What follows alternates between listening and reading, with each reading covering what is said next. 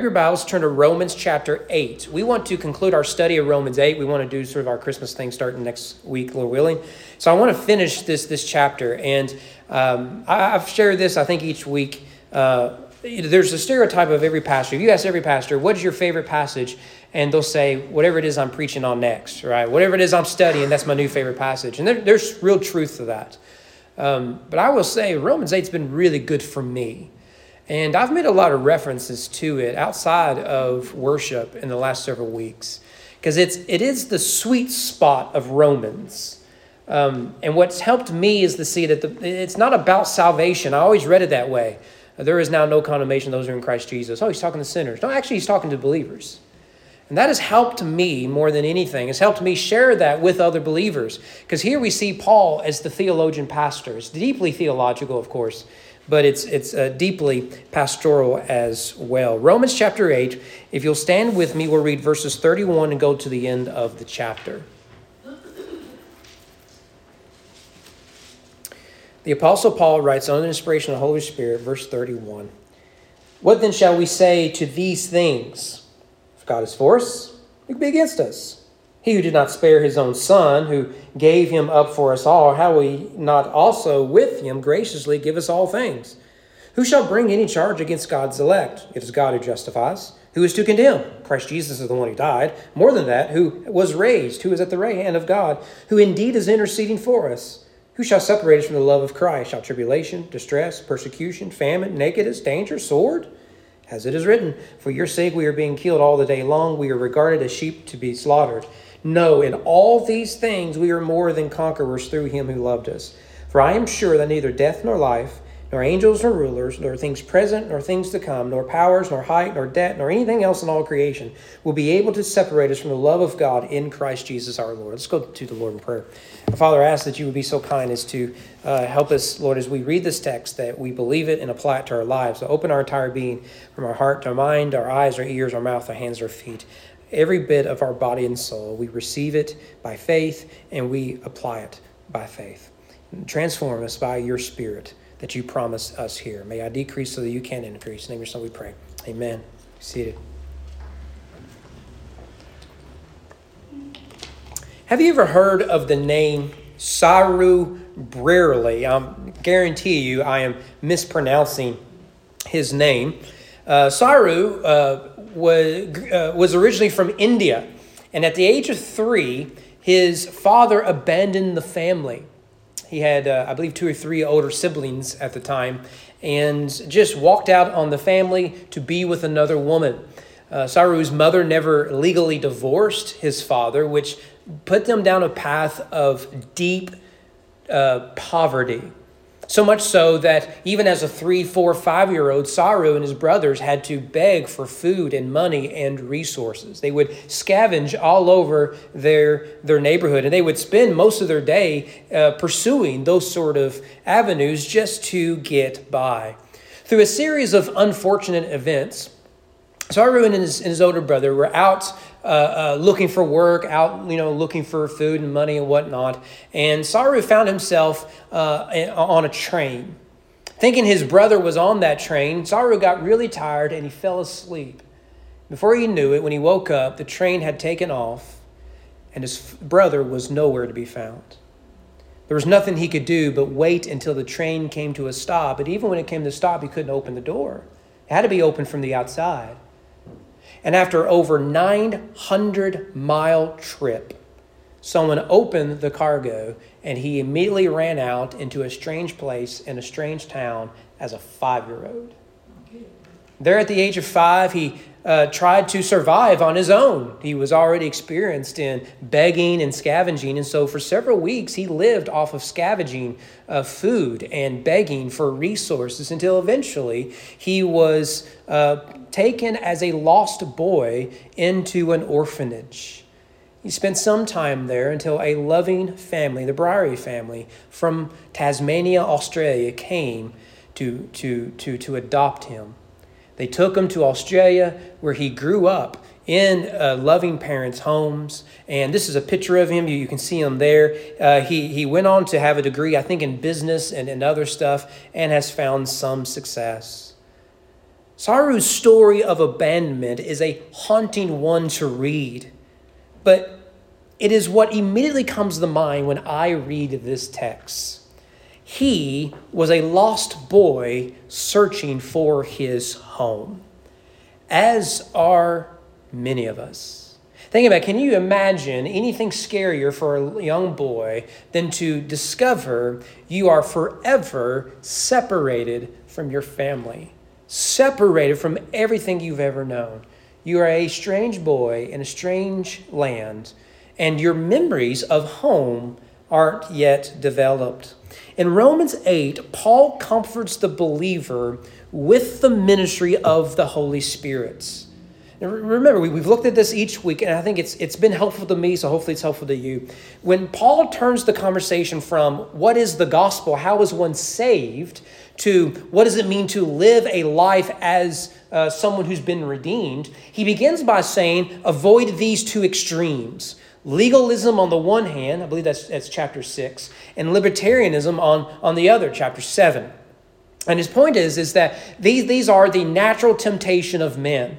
That is, you come to Jesus and you have this clear understanding of what sin is and the guilt and the shame that comes with it. And so one temptation is to say, I don't want to sin, therefore I'll keep all these made up rules. Legalism. And that's not good. That's not the gospel, because that's not the gospel you believe. It's not the gospel that will sustain you. The other extreme is to say, well, I've been saved from my sin. I can go do whatever it is that I want. And Paul would remind you that if you were saved from slavery, why would you jump right back into it? So then what does the Christian life look like? How do we avoid these two extremes? Luther would use the description of a drunken German. He was German, he can say that. A drunken German trying to get on a horse. We have a tendency to swing from one extreme to another, and the hard part is saddling the horse. The answer of how to saddle the horse is here in chapter 8.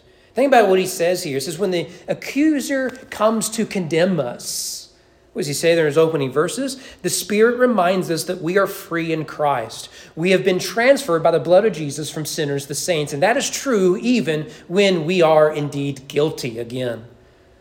When our identity is questioned, the Spirit reminds us that we are adopted children of God, much like Saru was. And therefore, we move from slaves to sons. When temptation proves to be too powerful, suffering is overwhelming, or when grief is debilitating, the Spirit reminds us that we have a hope. We have hope in Christ. So we move from being weak to strong. If you want the S's to continue, we could say that the Holy Spirit moves us from being scrawny to strong, right? There's not a lot of S words to use there, so you decide what you want. Finally, what it is we see here is that when we feel estranged from God, when life's difficulties feed our loneliness, or when we are tempted to believe we have been estranged, the Spirit comes and reminds us that the Father, through the work of the Son, that God is forever with us. We move from the feeling of separation to the certainty of security. So what I think the best way to approach this passage is actually to do what Paul does. You notice here Paul highlights a number of questions. Why not let the questions be our outline? So let's start there with what shall we say? You see it there in verse 31. What shall we say then to these things? If God is for us, who can be against us? He who did not spare his own son, but gave him up for us all, how will he not also with him graciously give us all things? And another way of saying what shall we say is, what is the point? You get to all of these verses, 30 verses, and Paul says, what's the point of all this? We can look at the nuance, but what's the big idea here? And well, we see that the God who declares us to be saints, despite evidence of the contrary, the God that makes us sons, despite we constantly want to leave his home, and the God who makes us strong, though we constantly prove our weakness, is the God who keeps us secure, and he never lets us go. That's the whole point, really, of this entire chapter. And that is what the Spirit does in our lives. Security is one of the most important spiritual needs we all have. Security. This is what makes, on the one hand, ritual and tradition so tempting. We may not understand why we burn the incense, while we say the prayers, while we eat bread and drink wine, sprinkle babies, or sojourn to holy sites. What we know is we're doing something. And by doing something, we should be safe. I've shared this 1,000 times before. When I was in Africa, we would drive through the desert. It's about a 3-mile trip to go out where we were evangelizing and discipling new believers. You go out to the desert, and there's be this bright pink or bright purple mosque literally out in the middle of the desert. And we would all ask, hey, Mr. Missionary, hey, Mr. Translator. I can't imagine that was a strategically located place to put a mosque. You're in a desert. The camels ain't going there. Well, what is this? They go, oh, very simple. One of the local men was struggling with his salvation. He's a Muslim. And so he's grown up to believe that if you build a mosque, that almost guarantees you'll go to heaven when you die. Now, you and I look at that and says that makes no sense, but we do stuff like that all the time. We'll just, if I have to, what do I have to do to know that I'm okay? To know that I am secure? Because what we want is security. It is why we Americans spend billions of dollars on insurance, life, health, car, house, etc. The problem with that is that nothing is as secure as we might like for it to be.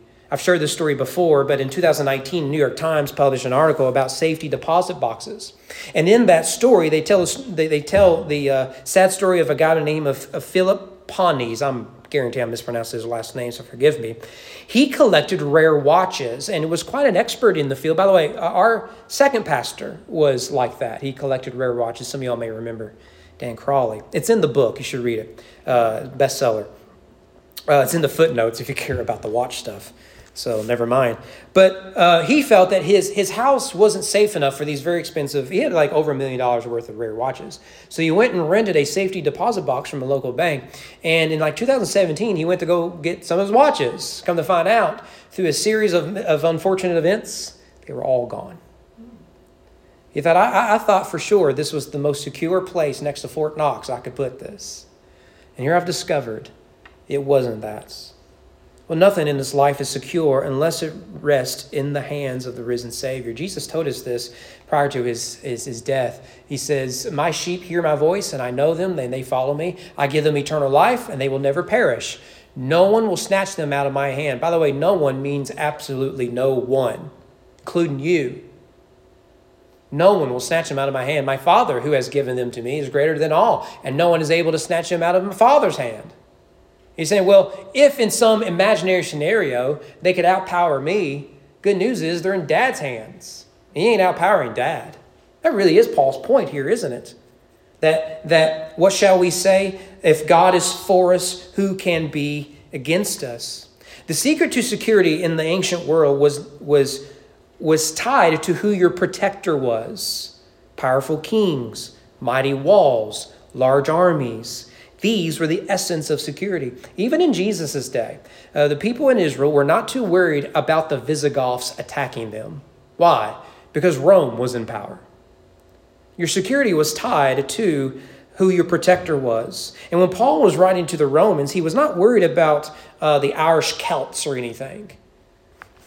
But at the same time, he's reminding them that if your spiritual security is in anything that might be weak, feelings, circumstances, ritual, it's not going to be very secure.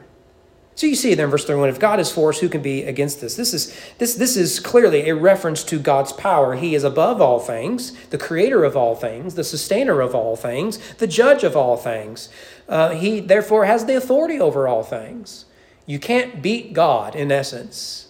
He is the one with all power and authority. That alone should be the only need of security that we should have. What can Satan do against God's mighty hand in whom holds our security? What can your neighbor do? What can your coworker say? What threats can government make? If God is for us, he writes, who can be against us? But you'll notice here in verse 32, the emphasis on such security is not just tied to God's unquestioned power and authority. It is tied directly to his saving love. Verse 32, he who did not spare his own son, but gave him up for us all, how will he not also with him graciously give us all things? Notice the context here of the cross. Think about it. God might be powerful, but does that mean he is good?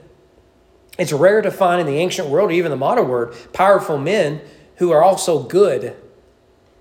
So you may be able to say, okay, God is all powerful. God could secure our salvation.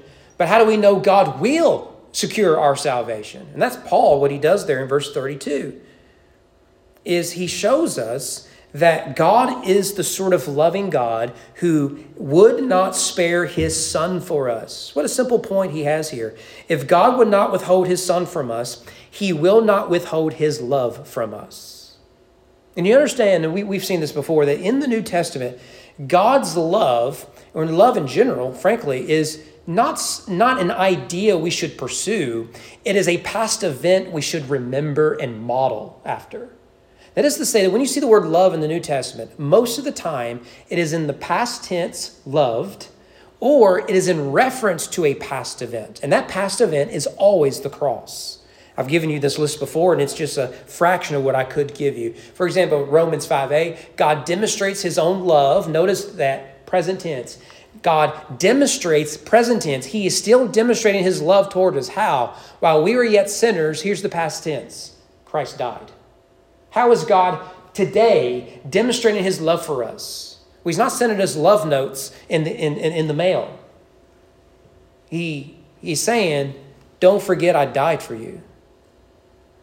You see that love is tied to the cross. Galatians 2:20, I have been crucified with Christ, and it is no longer I who live, but Christ lives in me. The life which I now live in the flesh, I live by faith in the Son of God, who loved me and gave himself up for me.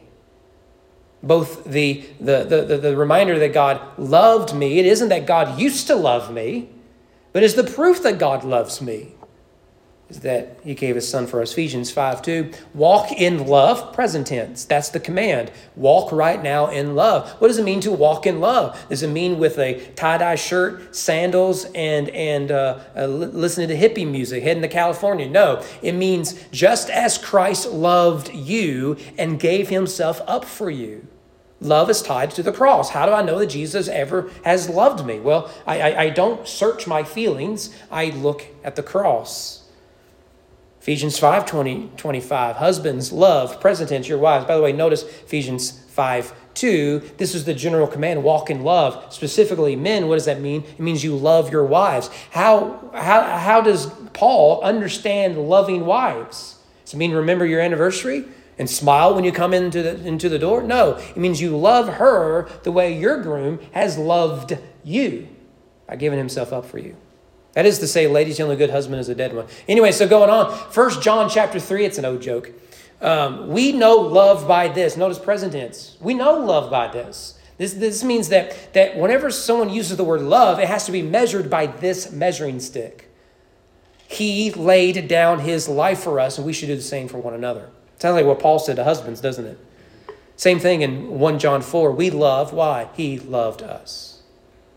That's all point Paul is saying here, is that we know that, yes, God is powerful, but God is also good. And we know that he is good because he has demonstrated his goodness through his love by the means of the cross. How secure can my salvation be? Well, it is as secure as God's love for us. And God's love was stamped with the blood of Jesus.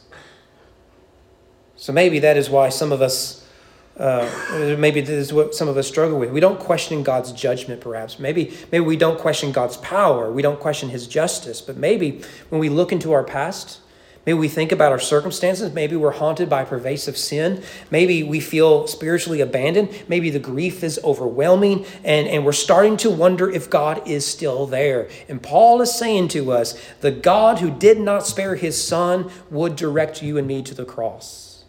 How do I know God hasn't abandoned me? He sent his son to us.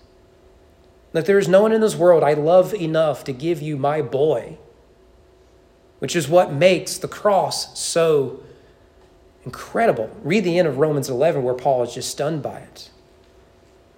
It is there sinners are transformed into saints. It is there slaves are adopted as sons. It is there the weak are made strong. And it is there those who feel separated are made secure. So what shall we say? Here is who can condemn. verse 33 to 34. With the cross of Jesus firmly established, Paul reminds the reader of what he has already said. A lot of this is just repeats. I don't want to spend much on it. Verse 33, who shall bring any charge against God's elect? And then go down to verse 34, who is to condemn? Notice those are parallels. They're the same question, which is why we have it up here, who can condemn? It's the same question. Who will bring a charge is to basically make a condemnation. If I charge you with X, Y, or Z, I am condemning you with X, Y, and Z. So he's saying, who's going to condemn you? Well, you remember he talked about condemnation in the very first verse of this chapter. There is no condemnation to those who are in Christ Jesus. Why? Well, look again at verse 33 and 34. It is God who justifies. Therefore, it is God who justifies, and that overrides any condemnation. People can condemn and condemn and condemn. It will fall on deaf ears because the sentence has been made. If you've been found innocent of a crime, no one can accuse you again of that crime. So they can shout, they can scream, they can do whatever they want to you, but in the eyes of the law, you are always not guilty of that crime. So too, it is God who is the one who justifies. So too, in verse 34, Christ Jesus is the one who died. More than that, he's the one who's raised, and it's at the right hand of God. That is to say, the basis of our justification is the cross and the resurrection of Jesus. And he's already explored all this in some detail. Why does this matter? The security of salvation is one of the most pervasive and challenging spiritual needs Christians maintain. In fact, I would argue that it is perhaps the most significant pastoral issue in people's lives, whether they admit it or not. Because what you'll find is their struggle with pervasive sin. I just can't get over this hump. I keep going back to the same nonsense. Or maybe it's grief. Maybe it's shame. Maybe it's fear. Maybe it's doubts. Whatever it is, you'll find that what we're longing for is security in the arms of a loving shepherd. And Paul comes and says that when we feel unsecure, it is in that moment we forget that we are hidden in Christ and that he died for us. And the Spirit comes and says, hey, don't you remember what Christ has done for you? Why do you let the voice of the accuser rob you of joy? Why do you let your past and the accusation of others and your circumstances and your feelings to determine your security? Why do you do that? Isn't the gospel enough? If God is not against you, then why do we allow our past, our mistakes, and our failures to stand against us? Well, look finally, who can separate? If God's power is our security, Christ's cross is the seal of our salvation, then Paul concludes God's love is our guarantee.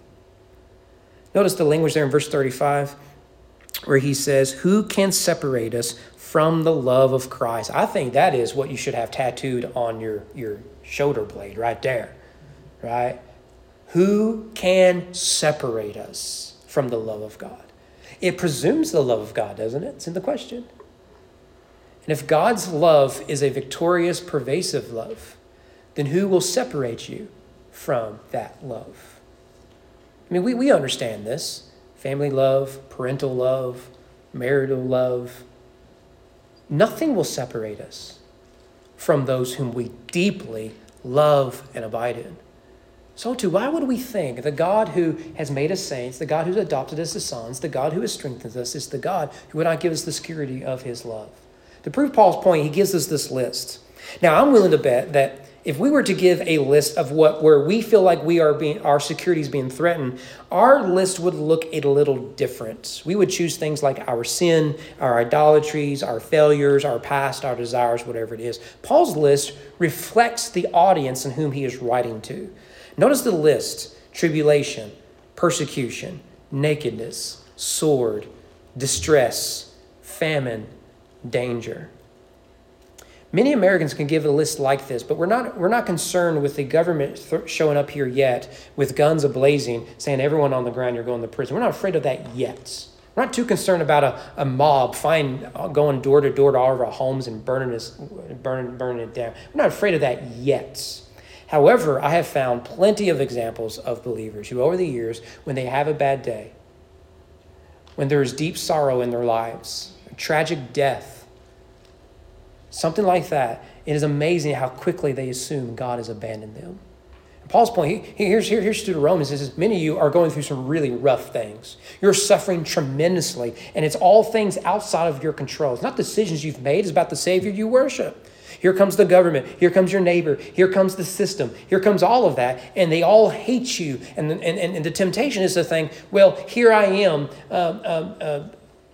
suffering, therefore God has abandoned me. And Paul says, well, nothing's going to separate you from the love of God. Not tribulation or distress, persecution, famine, nakedness, danger, or sword. Isn't that good news? In fact, he goes even farther to say in verse 36, as it is written, for your sake we are being killed all the day long, regarded as sheep to be slaughtered. He's quoting Psalm 44:22. He's depicting the extremity of persecution. That is to say that some of us feel like we are sheep and it is just a matter of time before the government or the neighborhood just kills us. We are being slaughtered like lambs. We are the sacrificial lamb of our society, our pagan society. That's an extreme, though it's a true extreme you get in Rome. I mean, Paul's going to be beheaded by Nero in a few years of this being written. What's his point? Nothing's going to separate you from the love of Christ. Nothing. Maybe you need to highlight those words, nothing. You can go back up to verse 1, and what is those words? Therefore, there is no condemnation. There is now no. You can circle the word no condemnation. Come down here in verse 35 and say that nothing will separate you from the love of Christ. It's an emphatic message that he has here. Well, in fact, he adds to it, we are assured more of God, not just of God's presence in our suffering, but of God's power in our suffering. That's what you get in verse 37. He's already established that even suffering can and will not separate us from God. More than that, suffering will prove God's redemptive power. This is key, verse 37. No, in all these things, we are more than conquerors through him. You see the radical ethic of Christianity. Suffering proves the power of God because the Spirit gives us the perseverance through suffering. That's the Spirit's work in your life. We are more than conquerors. That's a compound word, by the way. I'm going to simplify this. The first part, or one half of the word, is our word Nike, Nikeo. It's where we get Nike. Just work with me here, folks. It means to be victorious or to conquer. That's why the shoe company went with it and paid Michael Jordan all that money.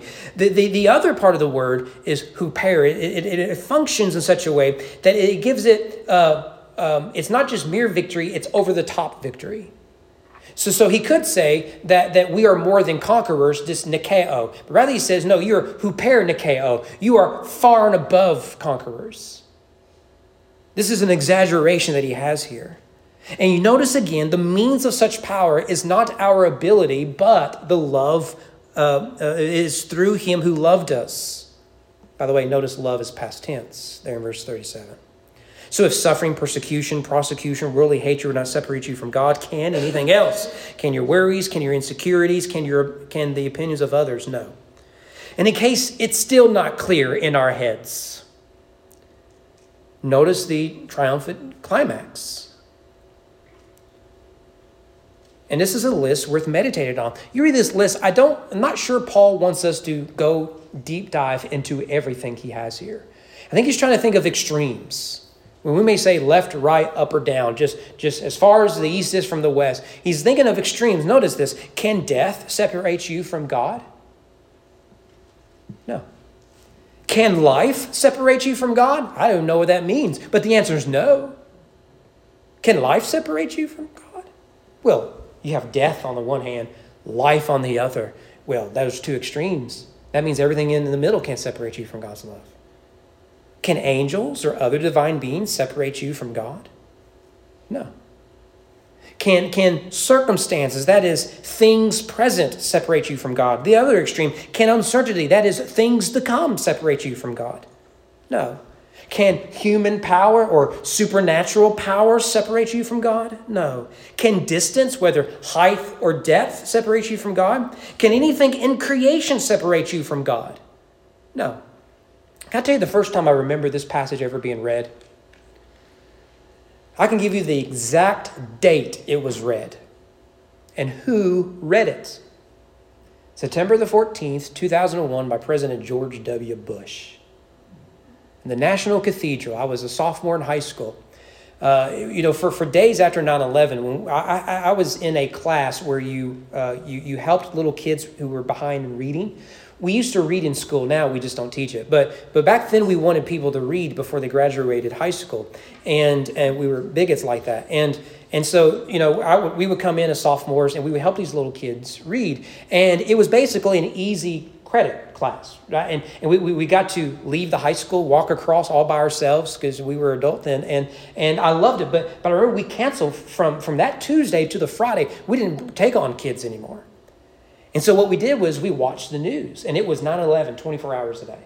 I still remember when they first played the Osama bin Laden tapes, right? He's taking credit for all that. Some of y'all may remember that. Some of y'all put that out of your mind maybe. But I remember September 14th, it was in that class, which was right after lunch, third block, watching the prayer service, because it was a National Day of Prayer by order of the president. Billy Graham spoke there. One of the best sermons I ever heard Billy Graham give. He was the nation's pastor.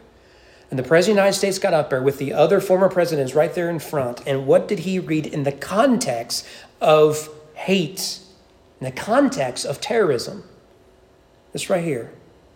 In fact, let me read to you from that speech. On this National Day of Prayer and Remembrance, we ask Almighty God to watch over our nation and grant us patience and resolve in all that is to come. We pray that he will comfort and console those who now walk in sorrow. We thank him for each life we now must mourn and the promise of a life to come. As we have been assured, neither death nor life, angels or principalities or powers, things present or things to come, height or depth can separate us from God's love. May he bless the souls of the departed. May he comfort our own. May he always guide our country. I don't think Paul has terrorism in mind, but he doesn't not have it in mind. If life and death won't do it, if human power and supernatural power, if hate and love will not separate you from God's security, then what can? The challenge is for us to believe it and apply it. That's where we always get tripped up. God's love is not a fickle love. In fact, we can apply that love to everything else he has said in this chapter. God's love is a perfecting love. That's why he turns sinners into saints. God's love is a welcoming love. That's how he moves slaves to become sons. God's love is a powerful love. That's how he makes the weak strong. And God's love is an eternal love. That is how he gives us true security, saturated with his grace. There is nothing that can separate us from the love of God. I mentioned Saru earlier, and I misled you in that I didn't tell you the whole story.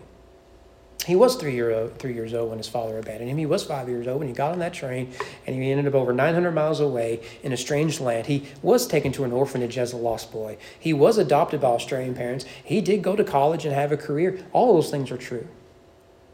But as you can imagine, being an Indian boy with an Indian name that no one was pronouncing right, growing up in Australia, he wanted to go home. No matter how much he was loved by his adopted parents, there was this sense of I have a family out there who don't know that I'm still alive. So what do you do in a situation like that? Strangely enough, Saru turned to Google Earth. This is a true story. And he didn't know much. He was only 5. He said, what do I know? Well, I know I have a technology with satellite imaging that maybe I can see something I recognize. But that is, you talk about a needle in a haystack. There's billions of haystacks. So he started with, okay, if I know I landed here off the train, and it went so many miles, then I can sort of have an idea, sort of radius to go. And so, okay, the where I would have gotten on the train's here, but it's not like the train station was 2 feet from my house. Rather, I had to walk. So I know here's the train station. That took years for him to find the train station he got on. Years for him to find that. He says, okay, now that I'm here, now I can build a radius, and because I can sort of remember how long would it take us to get there, build a radius, and through painstaking detail, also with help of Facebook, he eventually found his village. With the blessings of his parents, because he was an adult, educated adult now, he actually went to India, and he had an idea of it's in this area, and the only thing he had was the picture of himself from the orphanage when he was 5. And he went from person to person and says, do you know of a mother who lost her boy over 20 years ago? He looked like this. Do you know of a mother who lost her boy 20 years ago who looked like this? And person by person, eventually they said, I know exactly who you're looking for.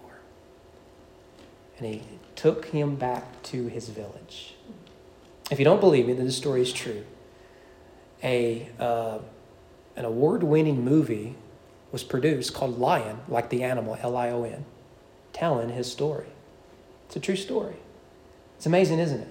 This sense of separation he fixed through modern technology. But technology isn't going to fix the separation we often feel with our Maker. Facebook won't do that. Google Earth won't do that. Only the gospel can and will do that.